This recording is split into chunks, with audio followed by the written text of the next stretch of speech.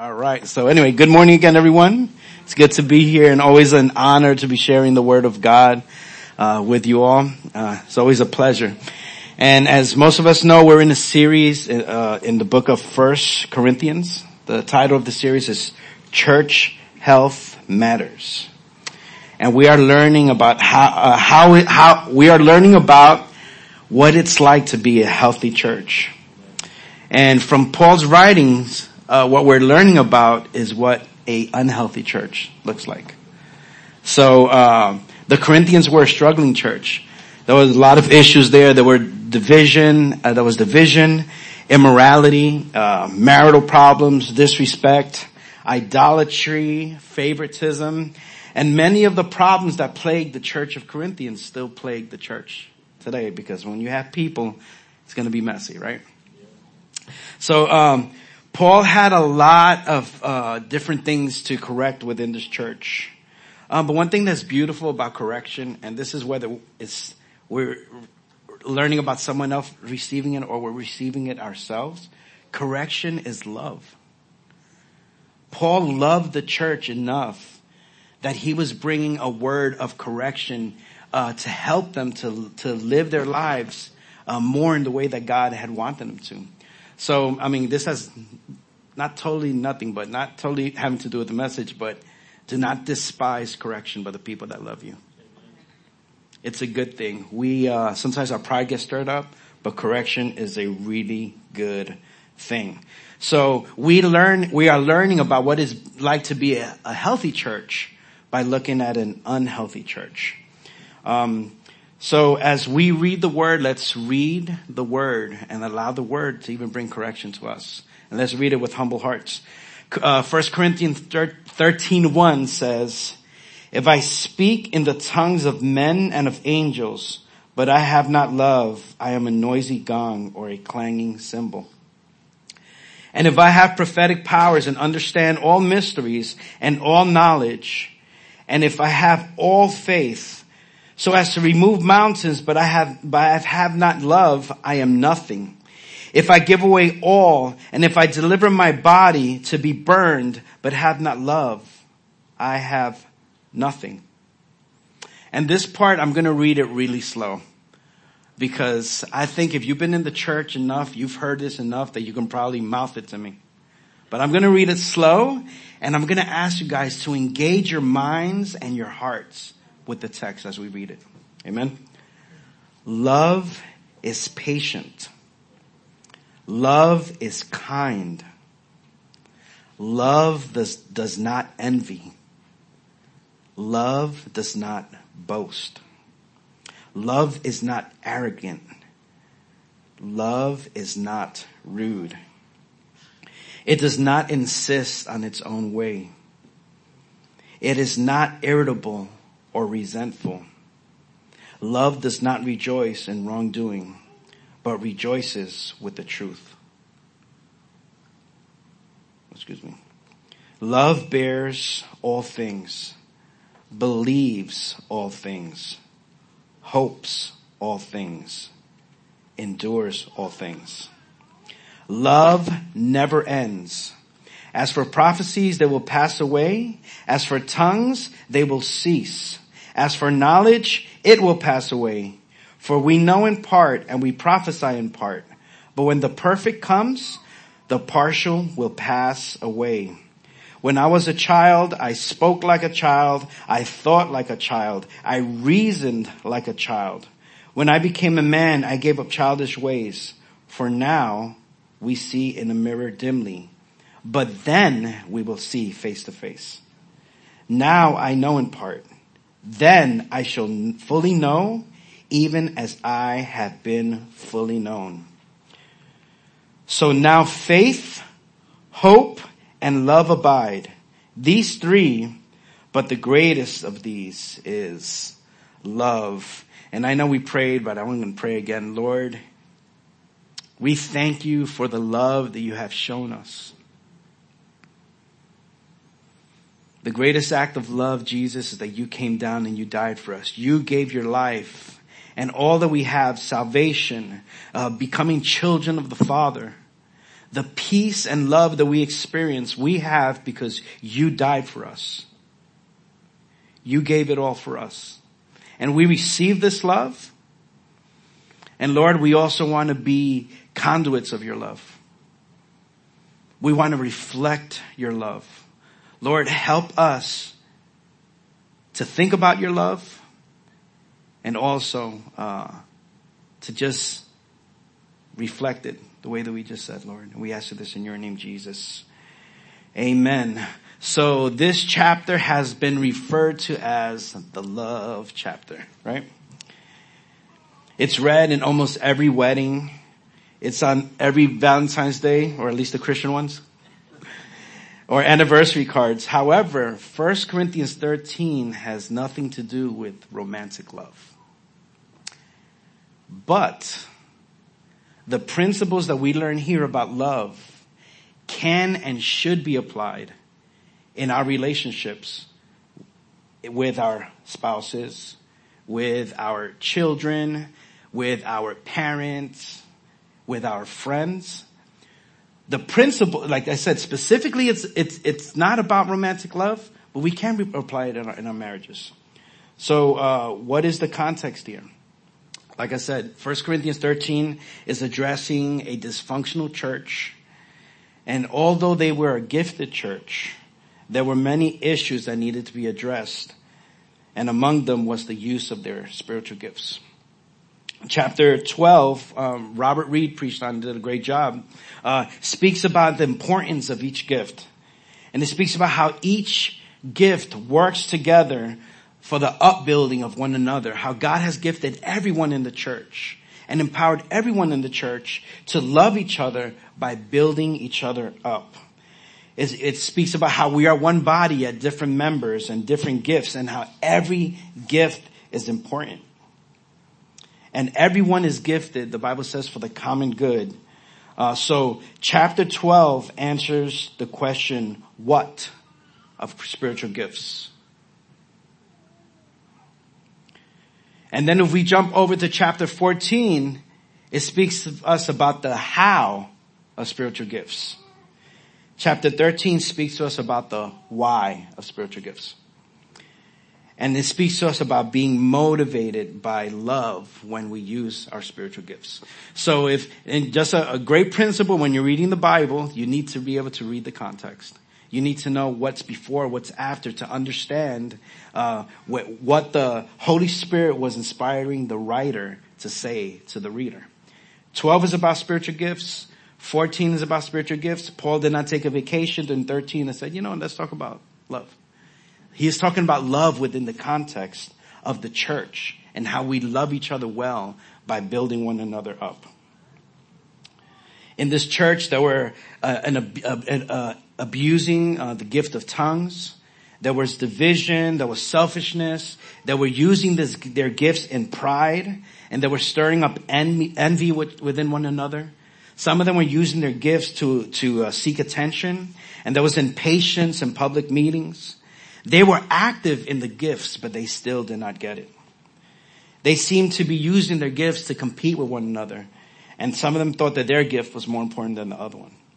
But God, the very gift that God gave them to unify one another and to build themselves up, is what they used to divide one another and to compete with one another.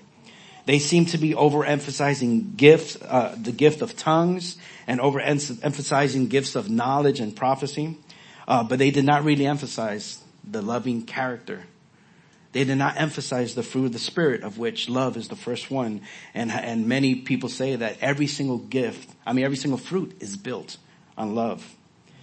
But Paul never told them to stop using their gifts. But he was bringing some correction in the motives behind the use of their gifts. So the big idea is that God has called his church to be motivated by love when we serve and use our spiritual gifts to build up one another. I'll read that again. God has called his church to be motivated by love when we serve and use our spiritual gifts to build up one another. So the love chapter is about being motivated in the way that we work with the other members of the church, in the way that we build one another up. So I'm going to go back actually to the last verse in chapter 12, because I think it perfectly sets us up. And it teaches us that love is the most excellent way. Verse 31 of 12 says, but earnestly desire the higher gifts, and I will show you a still more excellent way. What is this more excellent way? As we've been speaking about, to be motivated by love. Verse 1 says, if I speak in tongues of men and of angels, but have not love, I am a noisy gong or a clanging cymbal. Now, I don't want to spend too much time on this because it's not really the main point of the message. But he mentions the gift of tongues here, and Keith is going to speak a little bit more about that next week. But one thing one point I do want to make about the tongues is that there's nowhere in the Bible that says explicitly that the gift of tongues has ceased. There's nowhere in the Bible that says it explicitly. We believe it's one gift that manifests itself in different ways. One of the most obvious one is in the book of Acts when they were speaking other human languages, right? It says that the people were able to hear them in their own languages. So one way that the gifts of tongues manifest itself is by speaking other human languages. But there seems to be another manifestation where there's a tongue that's prophetic. And when this tongue is exercised, there needs to be an interpretation. And the Bible seems to speak about another tongue that's more of a prayer tongue. It's more something of personal edification between the person and God. And there's a lot of mystery here. And probably both extremes would not be satisfied with my explanation of it, but that's okay. This is what I know for a fact. Like I said, the Bible does not explicitly say that any of the gift have ended. And we have some brothers that we can fellowship with, because this is definitely a secondary issue. That believe that the Bible teaches that. We don't see it that way. And another thing that I know is that Paul teaches us to earnestly desire the gifts. He said that in verse 31, and also in 14 verse 1, it says, pursue love and earnestly desire the gifts. So, but one thing about these verses, when it's speaking about the tongues of angels, people see this differently. I'm not convinced that the tongues that we're speaking about is what Paul was talking about here. I think he was speaking in hyperbole.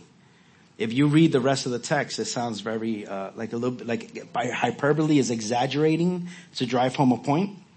He says, so whether he's speaking here about the tongues of man or the tongues of angels or the tongue or unknown tongue, what we know is that they were exercising this gift in excess and with the wrong motives. And that's the main point of this message. And if we do exercise these gifts, but we don't exercise them in love, then it's meaningless. If we are verbally communicating, but we're not motivated by love, then it has no purpose. The Bible says here that it's like a noisy gong or a clanging cymbal.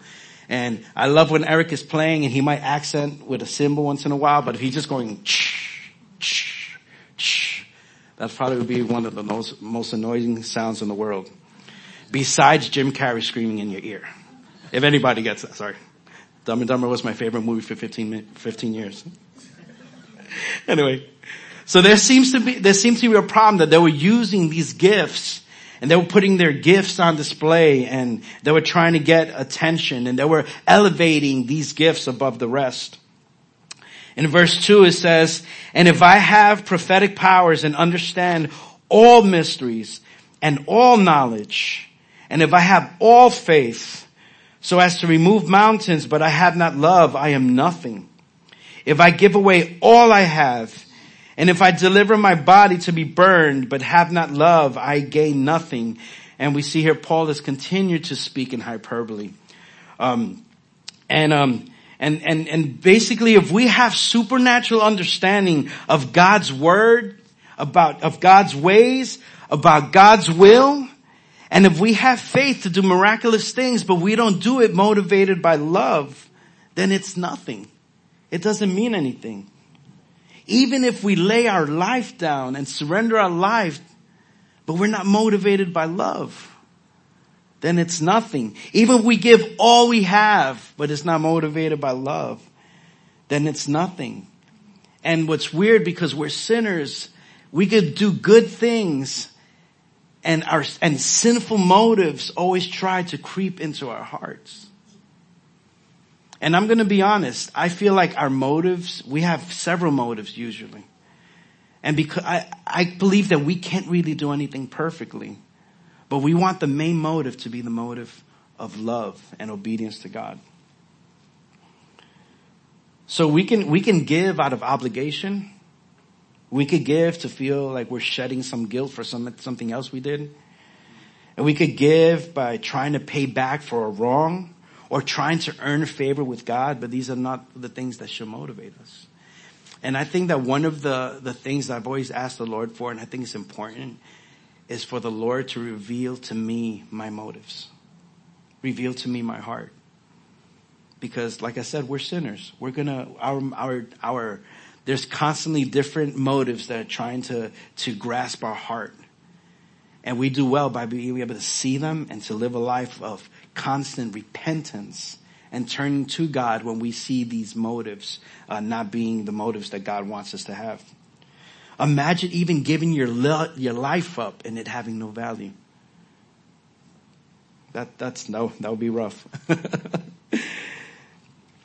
So anyway, our primary motive needs to be love. And we're talking about all these gifts. Let me bring it within a better context. If I lead worship, but I'm not motivated by love, then it's nothing. If you serve in the children's ministry and you're not motivated by love, then you are nothing. If you greet downstairs and not motivated by love, then it has no value. If you make coffee, if you clean the church, whatever we do here, it needs to be motivated by love. And one thing that I'll say is like, man, if God is convicting you or he convicts you later and you're like, man, I'm not motivated by loving this, I don't think that you should stop.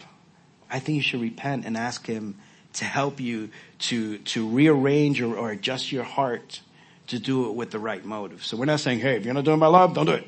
But we're saying, hey, let's work together to build up love in one another. And one of the main ways to be able to build up love for other people is to be able to build up love for God. And how do we build up love for God? One of the ways is through the Word of God. God reveals his love to us, and also meditating in all that Christ has done for us. So we build up love for God by knowing him better, growing in a more intimate relationship with him. And that empowers us to be able to love one another well. So, man, if you find yourself just doing something because Ellie put you on the schedule, take time and pray and ask God to adjust your heart.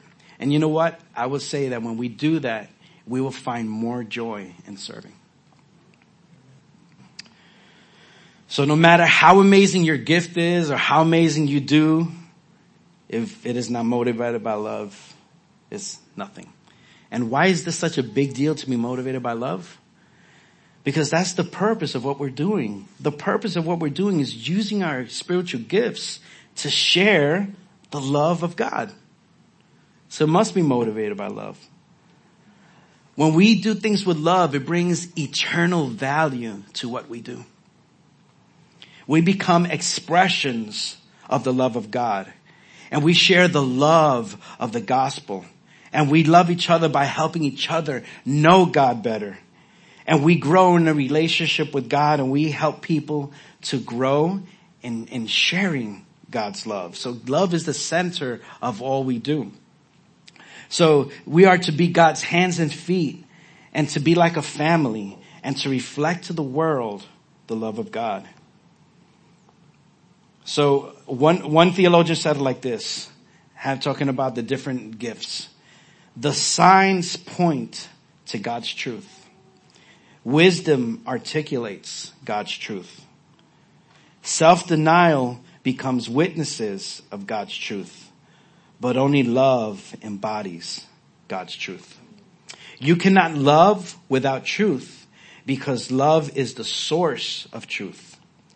It gives life to truth. It reveals essential truth. True signs point to love. True wisdom speaks of love.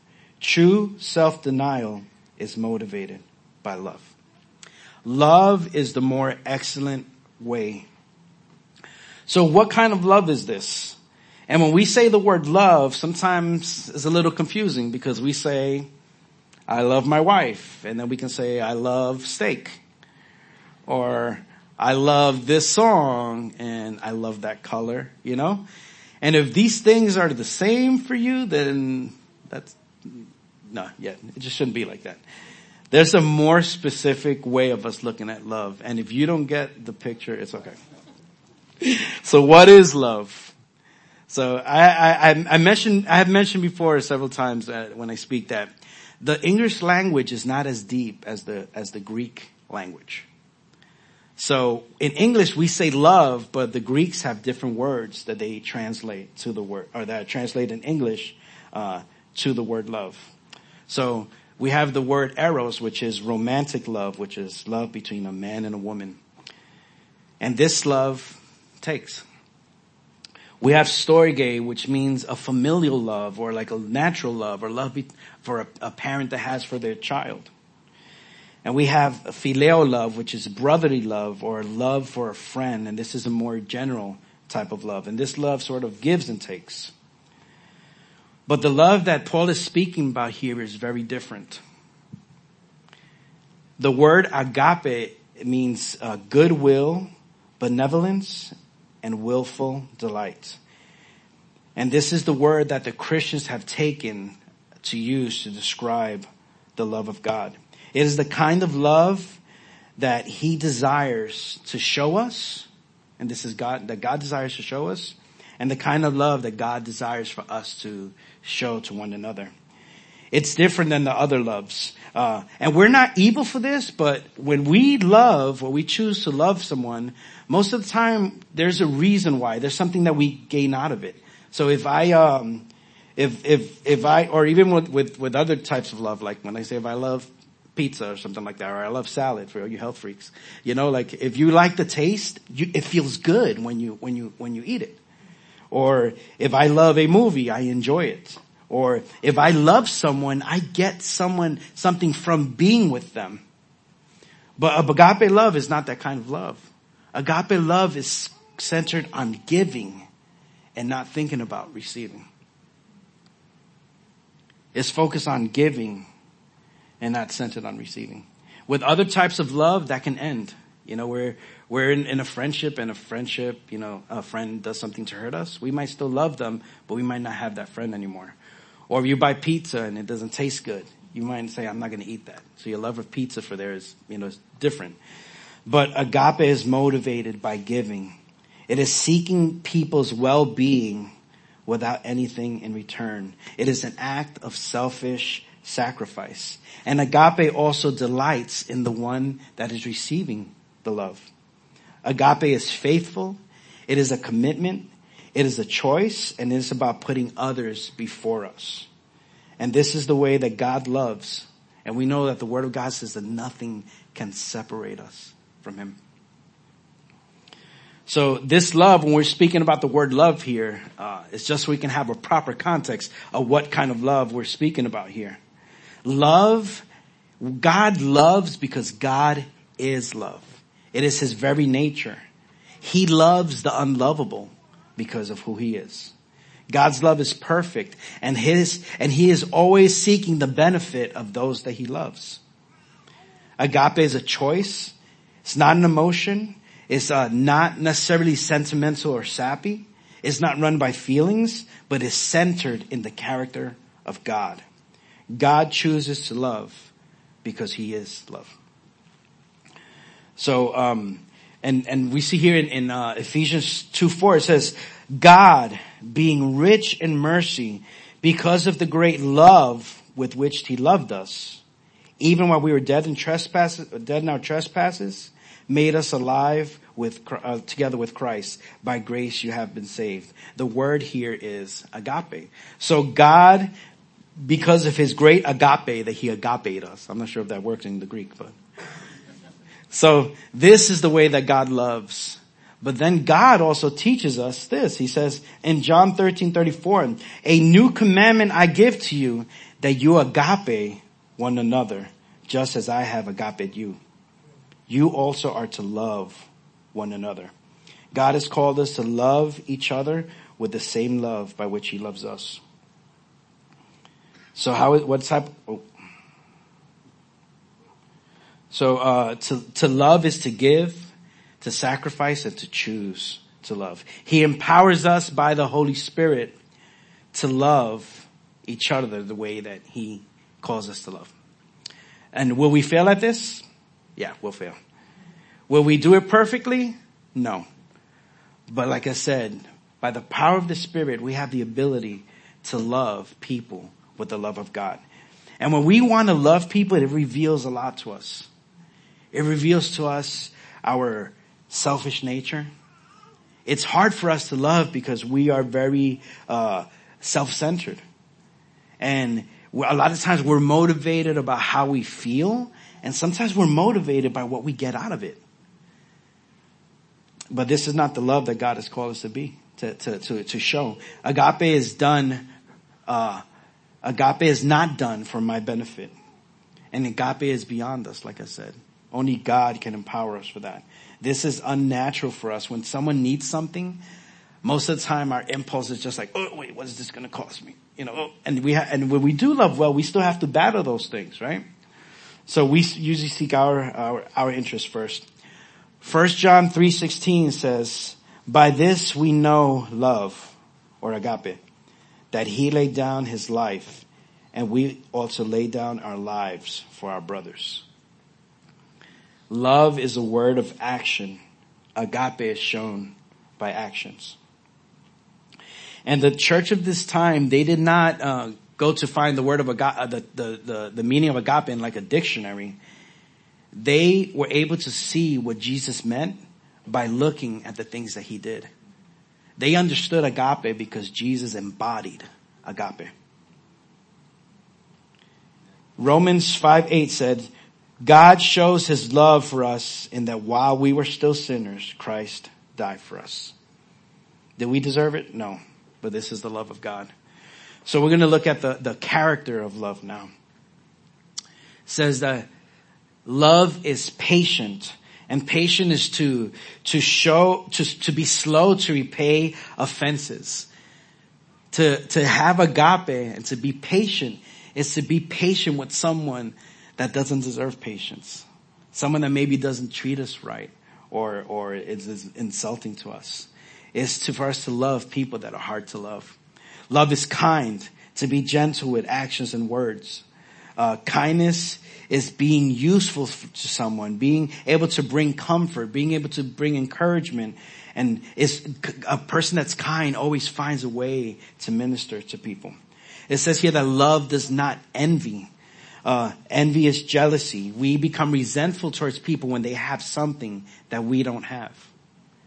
And we wish that we had it instead. And I found something interesting when I was reading this. I never thought about this before. I could be jealous and the other person have no idea. But that still means I am not being loving towards them. Because love should desire for other people to have and to be blessed. Amen? And we might think of jealousy as a little thing, but let's remember this. Jealousy motivated Cain to kill Abel. And jealousy also motivated Satan to turn on God. So is jealousy really a small thing? It's a big thing. Love does not boast. It doesn't try to make other people jealous by flaunting itself.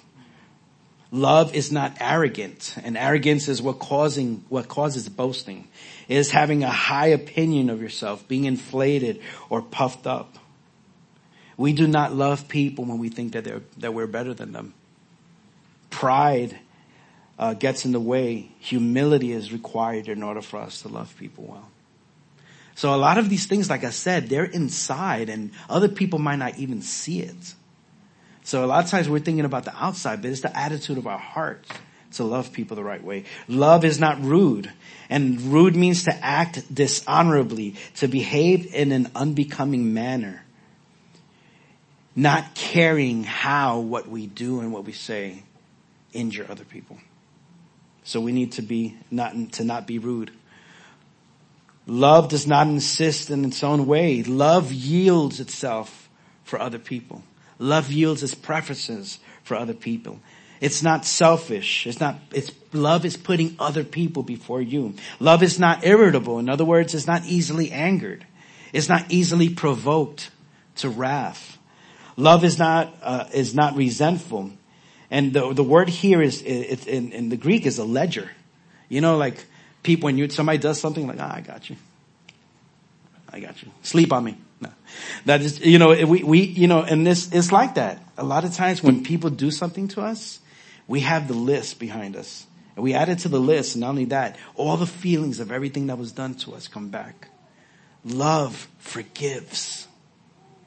Love cleans the ledger.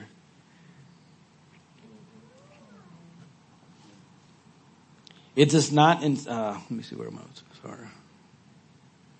Okay, it does not rejoice, irritable, it's resentful. Okay, sorry. I lost myself here. Anyway, resentful is just being angry towards someone. It does not rejoice in wrongdoing. It does not rejoice when injustice and wickedness or deceitfulness takes place, because we are saddened because all wrongdoing hurt people. And sometimes we're like, oh, that's good for that person. If someone's hurt us, that's not being loving. Love rejoices with the truth. Love rejoices when truth is revealed. And truth and righteousness go hand in hand. And when we rejoice when truth wins. We said earlier that you cannot love without truth. And sometimes being loving and truthful is hard, right? But we love each other enough that the discomfort that's there when we speak truth, we can avoid that, or we can love someone enough to go past that, because truth is always a good thing. Amen? Love bears all things. And this speaks of like a cover, just taking on the load of life's problems and suffering, but still holding steadfast. Believes all things. And this means to trust. Unfortunately, because we have been unloved in the past or hurt in the past, we become suspicious and cynical. And this is unloving.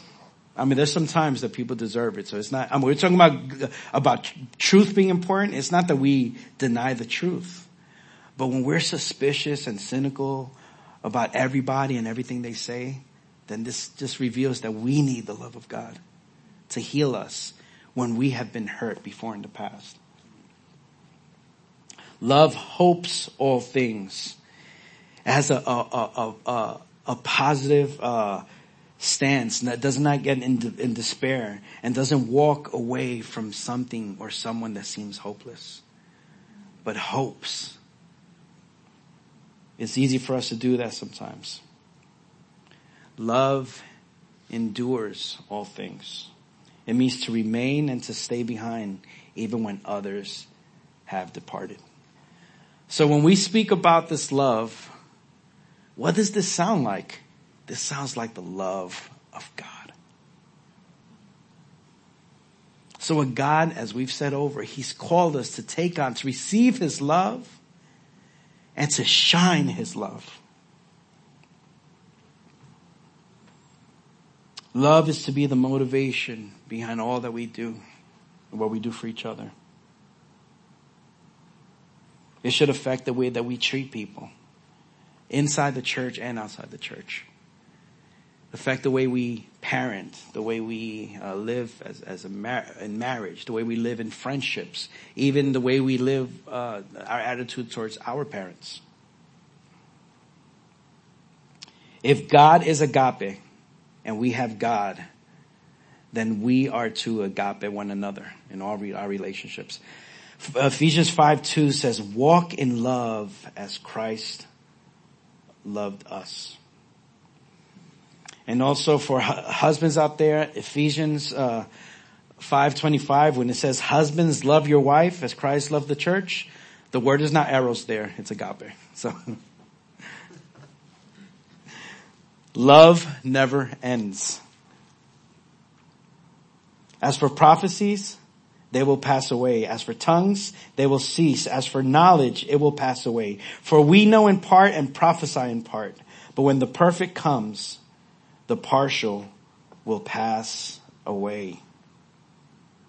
So all these gifts that we have, they're designed for us to be able to know God better and to make him known better.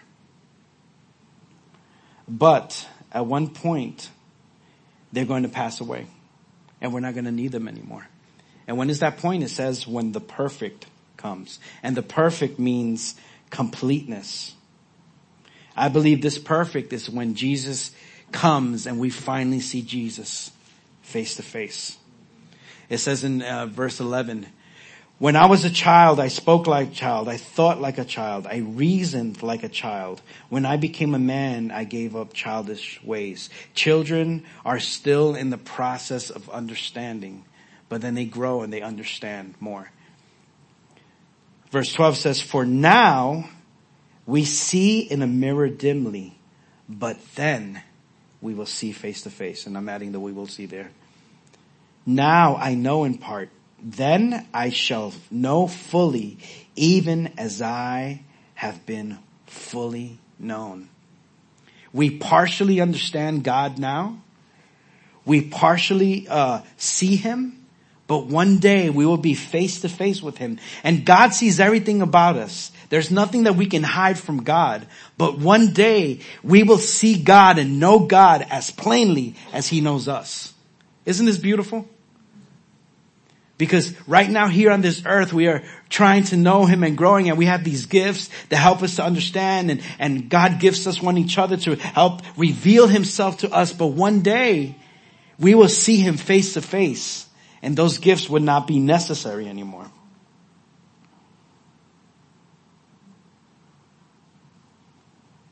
One thing I love, if you listen to or sing hymns, a lot of the hymns, the last verse or stanza, whatever, different ways they call it, is usually talking about coming face to face with God. I'm not sure if you guys have noticed that.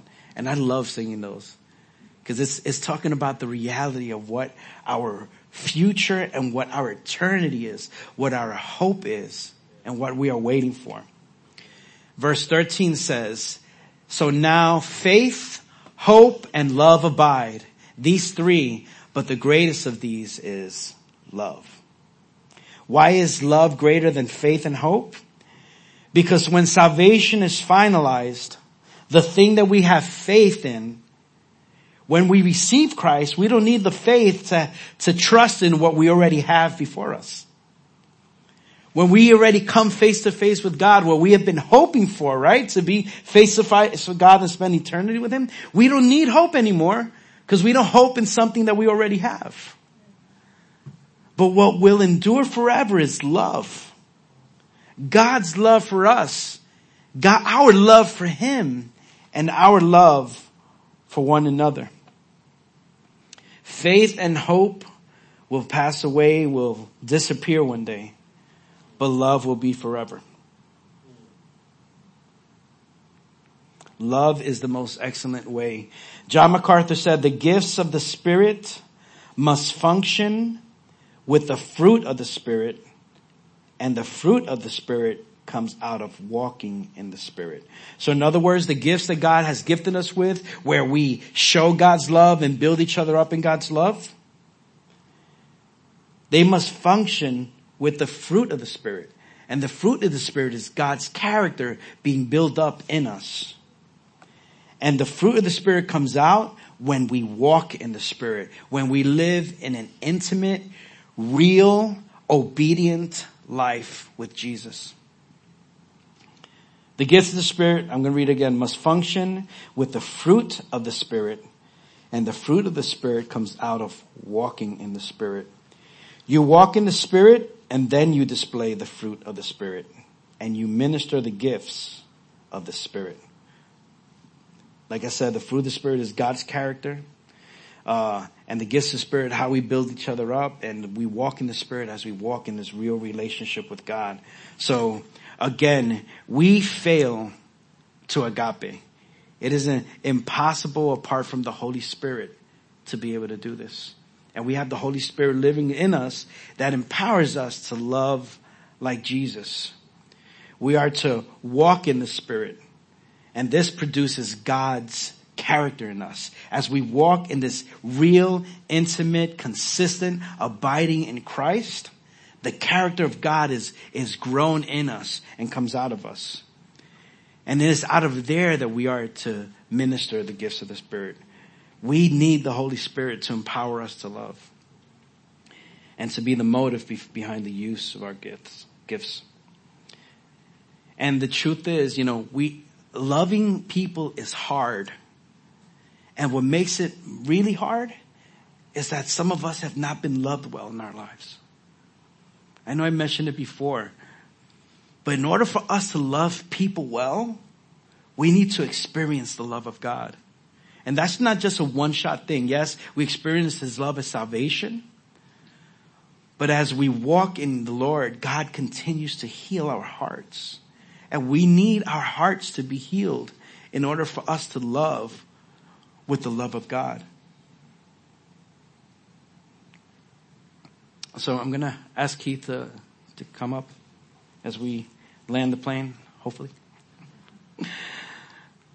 Warren Wiersbe says, spiritual gifts, no matter how exciting and wonderful, are misused and even destructive if they are not ministered in love.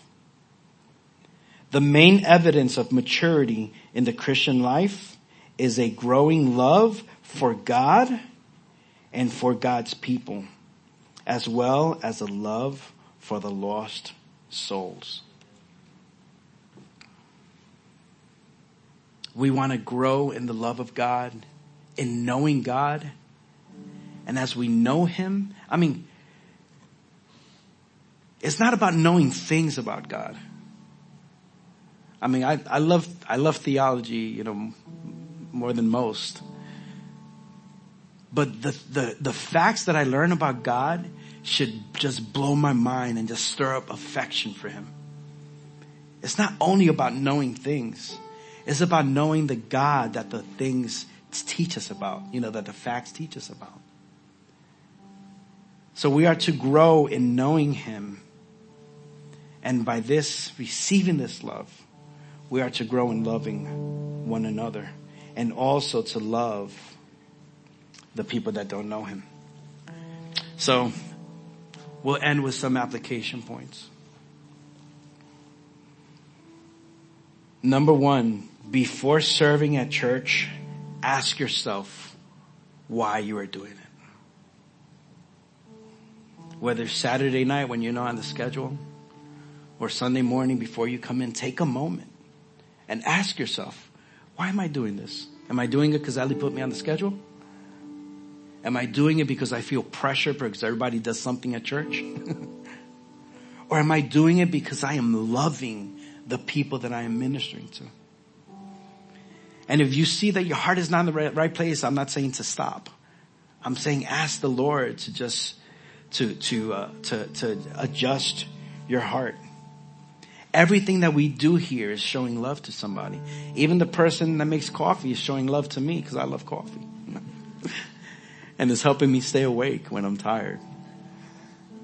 But a person that's cleaning the bathrooms, man, we don't realize how clean a bathroom is until it's dirty, and it makes us feel uncomfortable. We are loving these children by teaching them about Jesus. We are loving their parents by being a supplement to the parents discipling their children. If you're in the worship team, you're loving people by trying to create a space for them to have a intimate fellowship with God. Everything we do here loves people. But take time to check your heart and ask yourself why you're doing it. And ask the Lord to help you. Number 2, lean into opportunities to love when they present themselves. Man, all of us go through things. All of us have problems. All of us have challenges. And we all need to be loved by one another. Man, this is the emotional part, I guess. I have been loved by you guys. Many of you, we've had a weird couple of years between losing jobs and miscarriages and going through foster care. And you guys have loved me. You guys have taken opportunity when you have seen it to love me. And thank you for that. And when we love people, there's sometimes this little thing that we're about to, hey, oh wait, hold up. What's this going to cost me? And then, we need to count the cost, but lean into those situations and trust the Lord and be his hands and feet. Be an expression of his love to one another as I have received that. Amen. Also be intentional about finding ways to love others. The other one is more when the situation comes up. Man, get together with some people and say, man, how can we love this group over there? How can we love these homeless people? How can we love our pastor? How can, get together with other people and start thinking, hey, what can we do? Let creative juices start flowing in our love. And also, the last one is serve us with your gifts. We are all gifted and we need you. We need you to use your gift because we are only complete. Like the Bible talks about in Ephesians chapter 4, when we are all functioning in our gifts. So whether it's sometimes insecurity or shyness or whatever it is, we need all of you to be able to serve one another and to join us in loving and building one another. God has blessed you with a gift, and God has blessed us with you. Love should should cause us to move to action.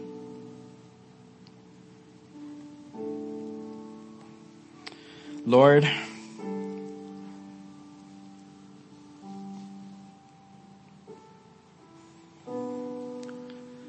we come before you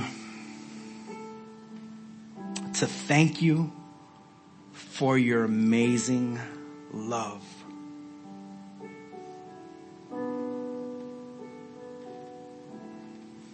You showed us that love by dying on the cross, and you have set the example that love is sacrifice.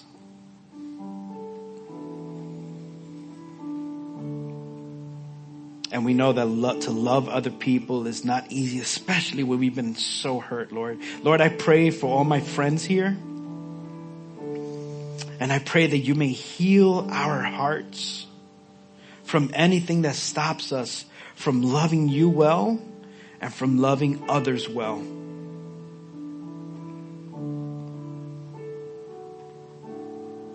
I pray that you may lovingly show us our hearts and our motives behind the things that we do and why we do what we do when we serve here, Lord. And that we may receive your loving correction.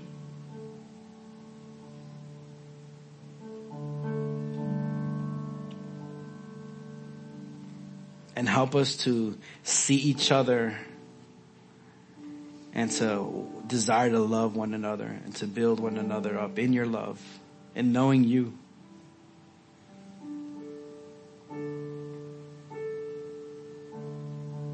That we may love people.